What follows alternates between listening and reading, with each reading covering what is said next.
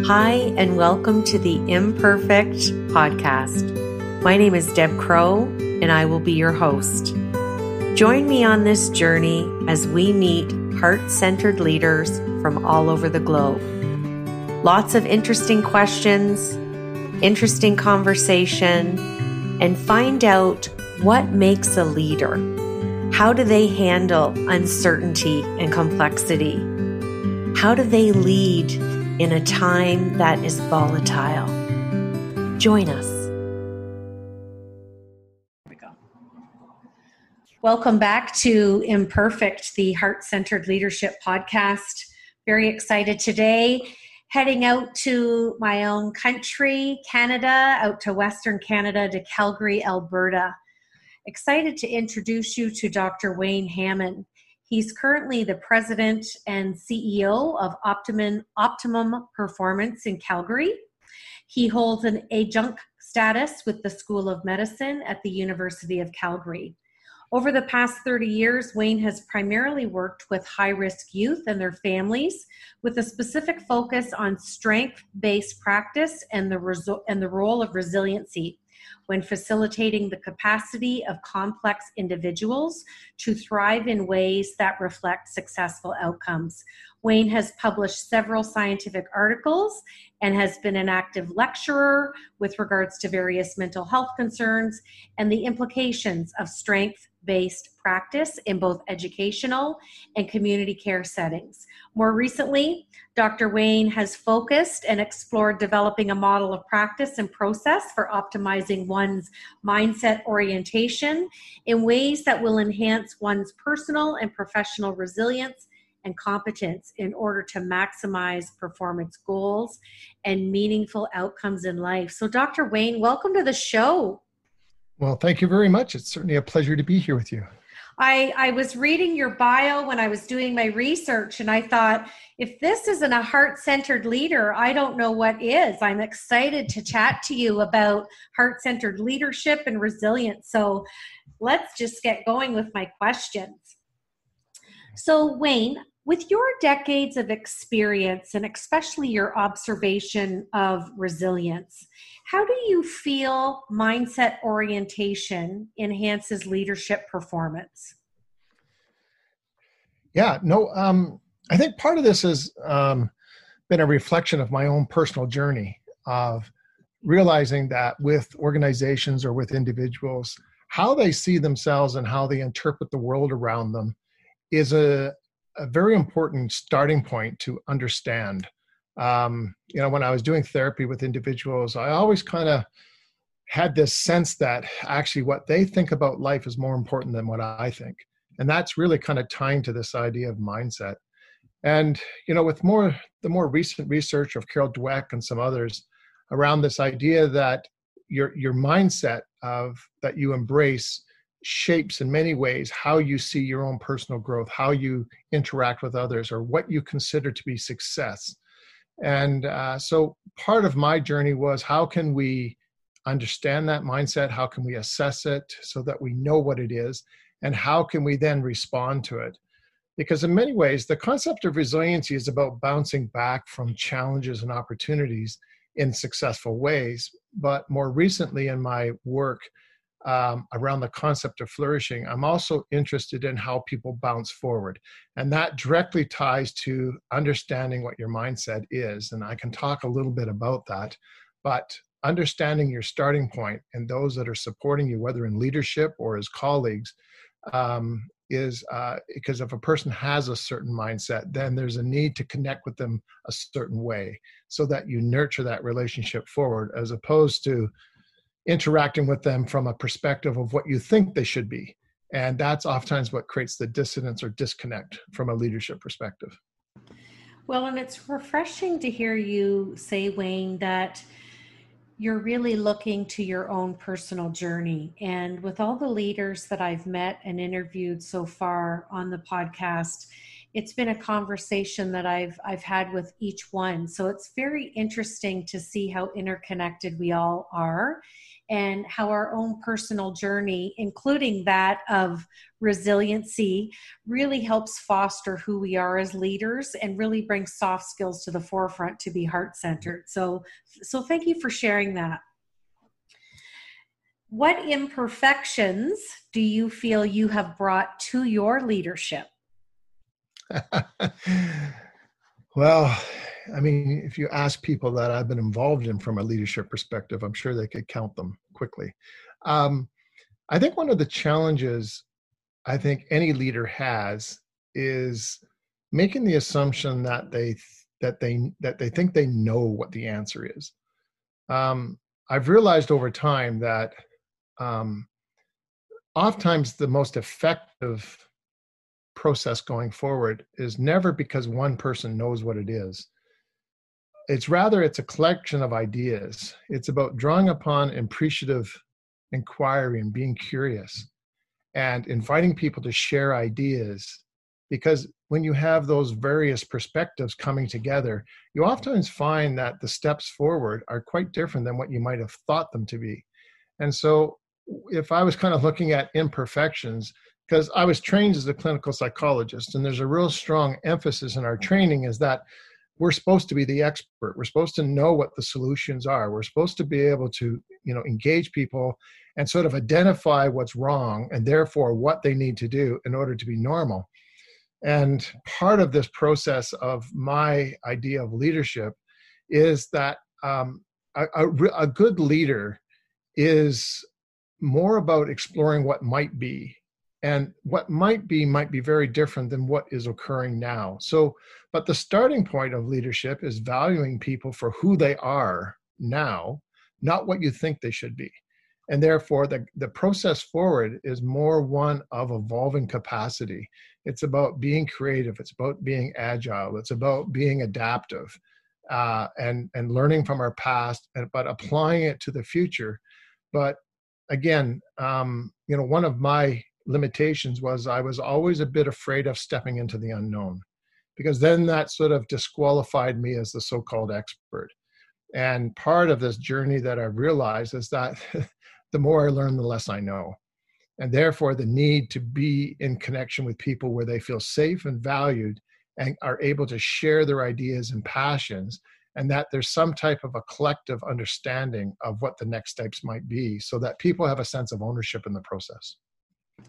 Well, and the best part that I love about that is a couple of things that you said, learning to be. And I always have fun and say, what if we live in the now and just allow that to be our cognitive address and make it permanent?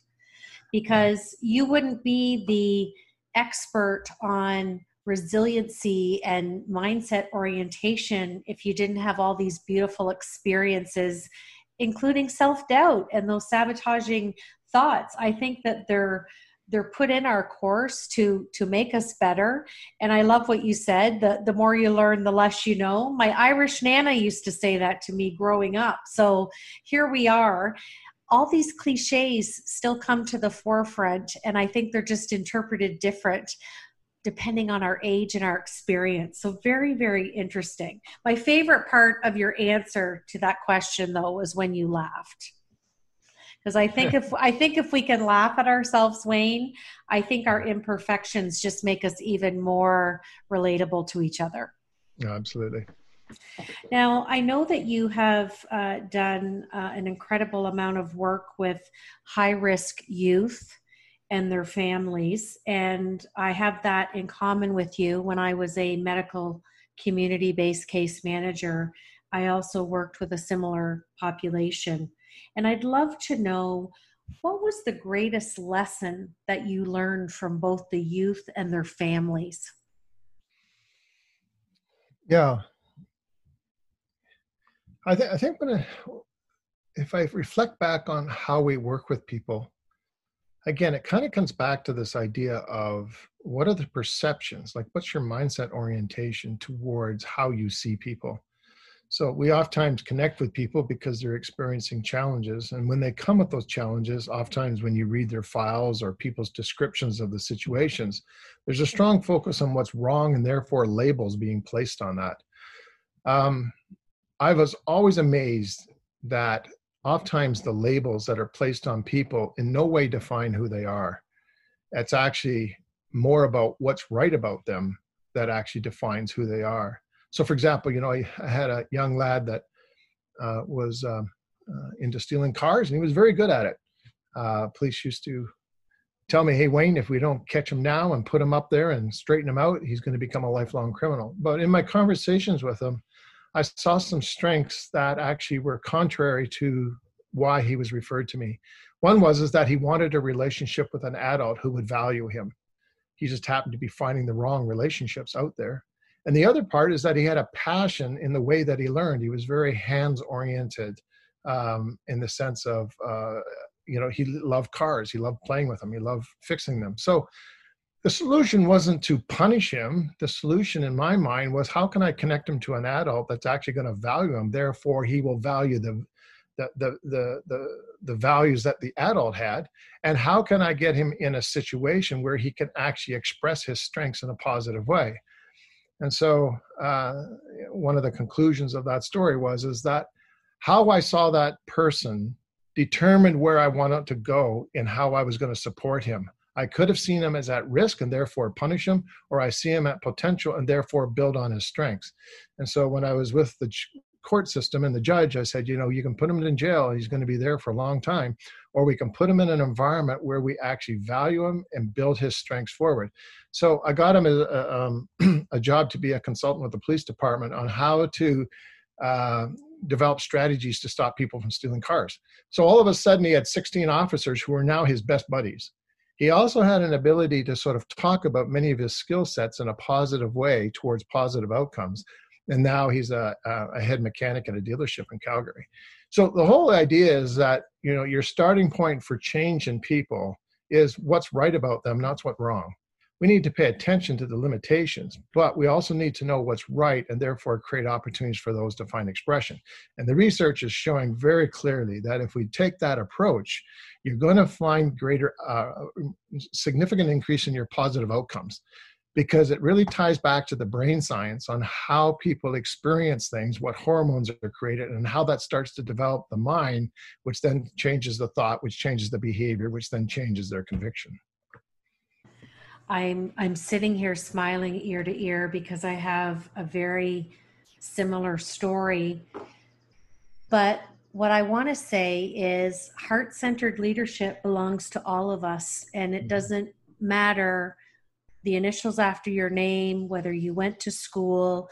It's about how you choose to view things and see things and have that connection with people. And the trajectory of how you changed that young man's life, because you saw in him the potential and came up with the best strategy and treatment plan to put him in the right environment and use his skills in a positive way. So what a beautiful example of resiliency. And it's just interesting when we get asked certain questions, how certain people and experiences that we've had personally or professionally come to mind. Do you still keep in touch with this gentleman? Probably definitely not on a regular basis, but I know of him and what he's doing. But I could probably give you 200 examples of that approach, because that was a paradigm shift for me in my professional practice and how I work with people, is to stop starting with what's wrong, be aware of limitations and how it might hold a person back. But if you listen to the story, you're going to ask different questions, and therefore you're going to hear different answers. And so I'm a big believer in a lot of the appreciative inquiry concept, the positive psychology, the strength-based practice approach into sharing their story and how we connect with them. And oftentimes the solution is always in the story, not in some prescribed intervention that we put everybody through. Everybody has a unique story. And so the starting point for stories, especially even in leadership, it's not about asking the question, why didn't you do that? I told you to do it, as opposed to, that was an interesting choice. I would never have thought of that. Why was it important to you? those are two different concepts. One's a judgment concept. The other is a curious exploratory and valuing the fact that people actually can take ownership of their own process, and they do it for a reason. And therefore, you need to understand that. Well, a lot of times when I'm chatting with leaders, I often hear, well, Deb, that's common sense. It may be common sense, but it doesn't mean it's common practice, does it? Right. And what's common sense to one person may not necessarily be common sense to another. Well, and I liked what your term you said a few minutes ago about having an appreciative inquiry. Don't make an assumption or have perception. It's our greatest asset is communicating. Right. And before you can be a good communicator, you need to listen and seek to understand, which is beautiful. And being able to have over 200, stories that can easily come to mind. So what a beautiful shift, though, for your own leadership, Wayne. Yeah. And I think that for a lot of leaders, when you don't have a personal value system that aligns with your practice as a leader, it creates stress. It creates a dissonance that you have to constantly live with. And I think one of the experiences that I had is that when I was able to sort of say, these are what my personal values are, this is how I would want people to treat me, or this is how I want others to treat others, and then I put that into the way I do my practice, then what I do during the day and what I come home to, I don't treat anybody that I work with professionally any different than I treat my own family. And so sleeping well at night is easy for me because I don't experience that dissonance, that disconnect. And I think as leaders, it's important that we explore what our personal values are and how does that find expression in our practice. And this is one of the biggest reasons I wanted to interview you, because we have very similar mindsets and views on things. So my last leadership question, Wayne, is 2020 has led us to a different way of living, thinking, working, and allowed us to be. What strategies would you have in your toolkit to help our listeners who are remotely working and maybe returning to some sort of office environment in the fall of 2020? Yeah, you're right. I think we're all going to reflect back on 2020 as a fascinating period of time. I use the word fascinating because some people will describe it as chaotic. I actually think chaos is a time of opportunity. It's going to shift what we put our priorities on. So part of my journey, and most recently, we've developed an organization called Flourishing Life. And the purpose of Flourishing Life is to help people to better understand their sense of resilience and their ability to be competent in their performance skills. So I think during this period of time at home or whatever the case might be, it's a time for reflection. What's important to you? Where are you at on your own journey? Because when you go back into whatever that might be, are you going back in with a mindset that's more one that reflects thriving, or are you in survival mode? And so knowing that and starting the journey of building your capacity forward as opposed to just trying to survive is an opportunity during this period of time that's going to pay huge benefits as you go back into your role as leaders or staffing as a team player, whatever the case might be. So we developed actually a questionnaire that helps people to understand what their baseline story is. And again, that goes back to my belief that how you think about yourself is the most important starting point.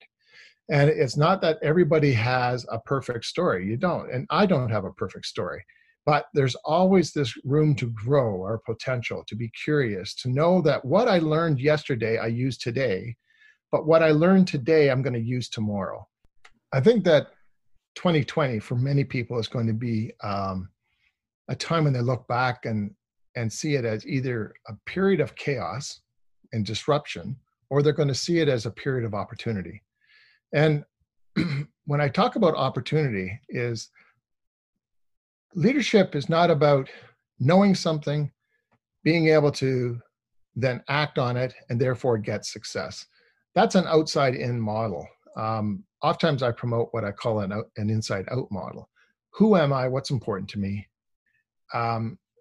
Who is it that I need to have in my life to support me on my journey so that when I do learn things, I'm able to put it into practice in a positive way and therefore experience the outcomes that I'm looking for.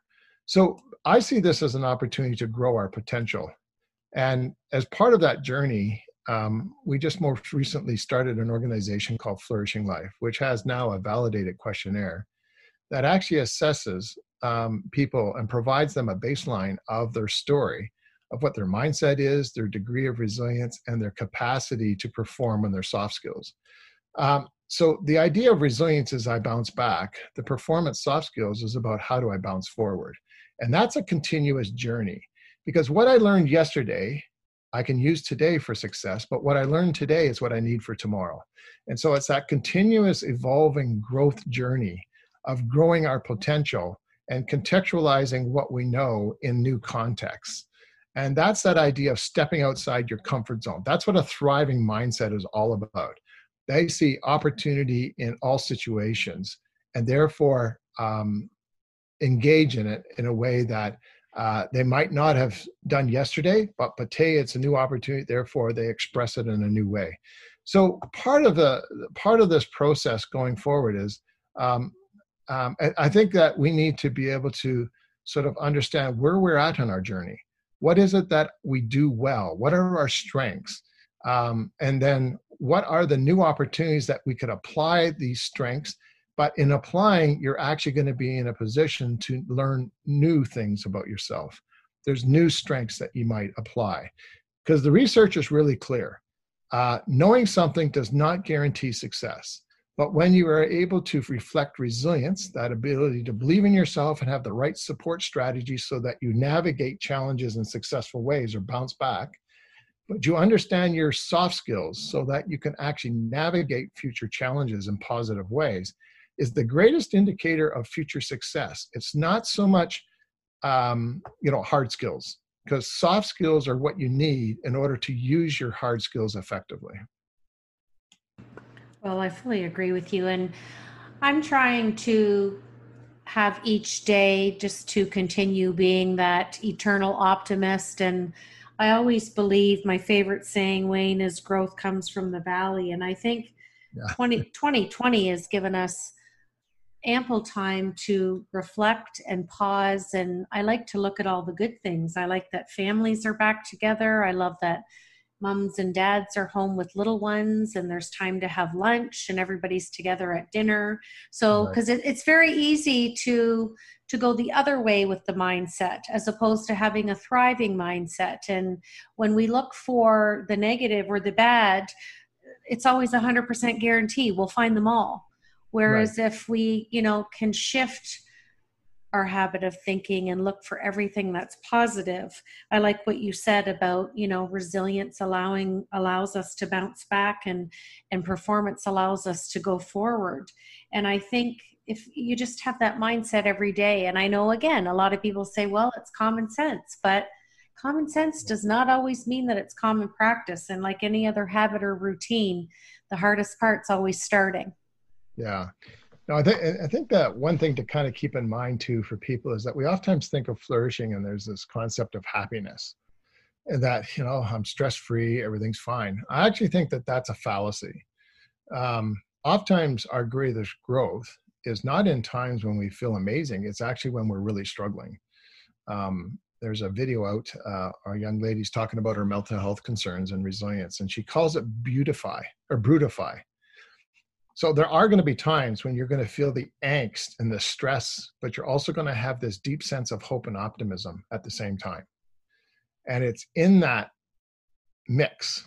I refer to it like the Clint Eastwood movie, the good, the bad, and the ugly.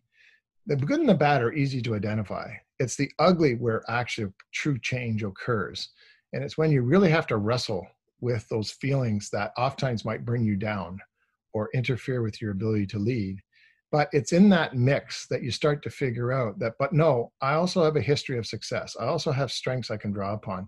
So you have this sense and hope that that change can occur and that you have a sense of empowerment to be able to act on that.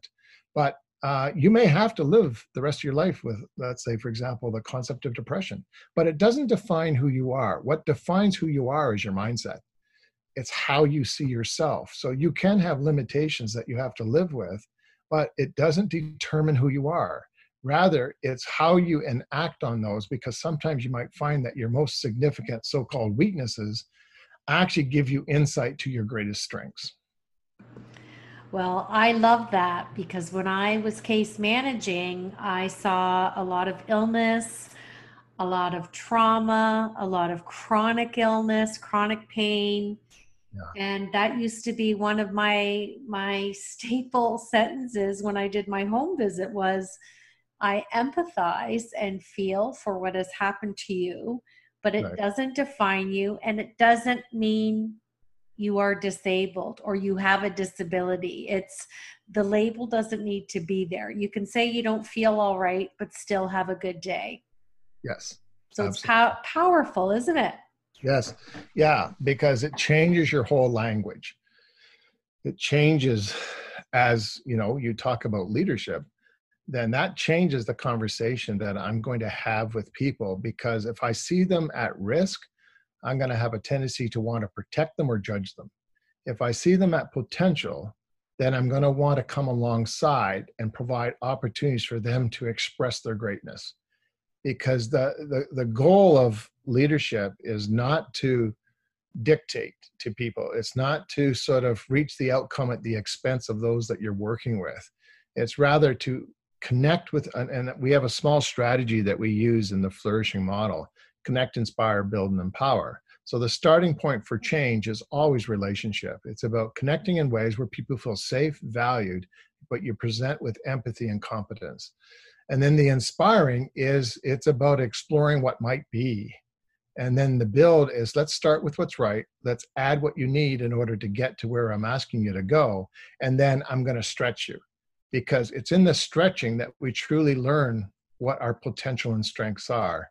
And at the end of the day, the empowerment is that if we recreate that success, the biology sort of shows us that when you repeat something in a successful way, it creates a series of hormones that actually sort of intertwines in such a way that it becomes a conviction for you. So it starts to determine your values and how you see yourself by replicating success outside your comfort zone.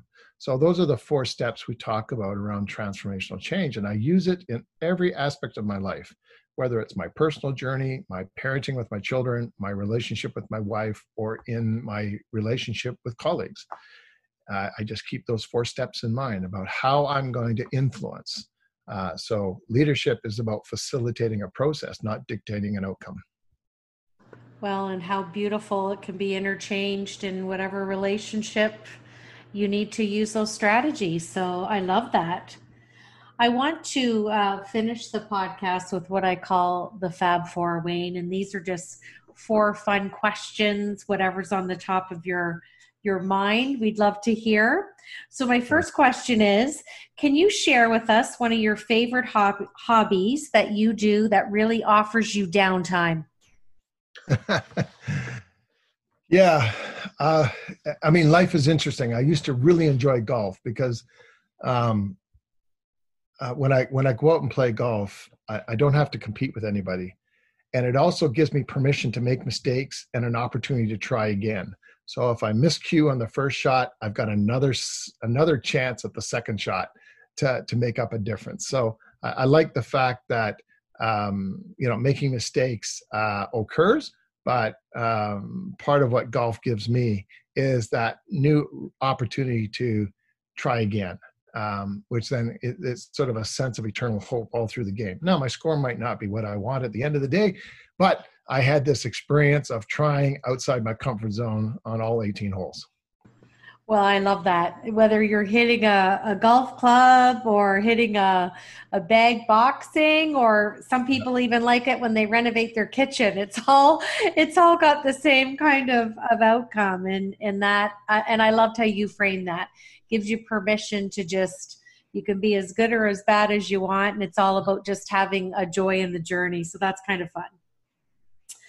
What psychological term would you give to the year 2020? I would probably refer to it as an opportunity for transformation. Transforming from what was to something new. Now, transformation to me is not going from nothing to something new. It's always going from something that already existed, but because of the way that you work through it, it becomes exponentially greater in its significance, its impact. And that process of transformation takes patience. It's sequential. It takes time. It's about taking risks that you normally wouldn't do. They're smart risks, I refer to them as. But the goal is to transform into something that you're not quite aware of, but then when you experience it, you look back at it and say, that was amazing. Well, I love that. My third question is, what inspires Wayne? The why of what I do. I've always felt I had a calling to work with people. Initially, it was more in a medical model, and it has much more to do with fixing than it does with anything else. But what really inspires me is that when I come alongside somebody and they feel valued and safe, and they're able to start exploring things they normally wouldn't, and light bulbs go on, that's what inspires me. Because it's their journey. It's not mine. It's their story. It's not my imposed expectation. So part of the excitement that I have is the privilege of coming alongside people and facilitating experiences that help them to write chapters 2 and 3, knowing that they're going to have to write their own chapters of 4 and 5. So I have the privilege of being part of people's journey for a particular period of time.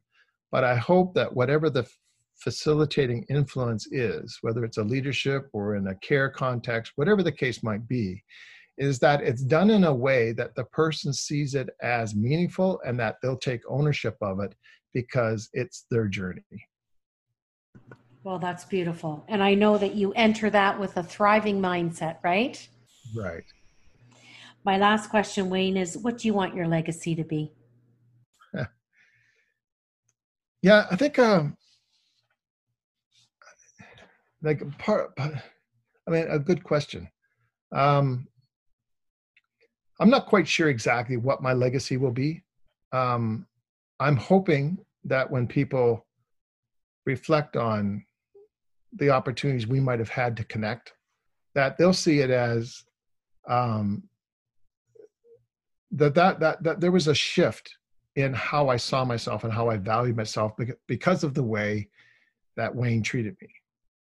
And so the legacy for me is that, do people feel valued and hopeful, and develop a template that's about realizing their potential.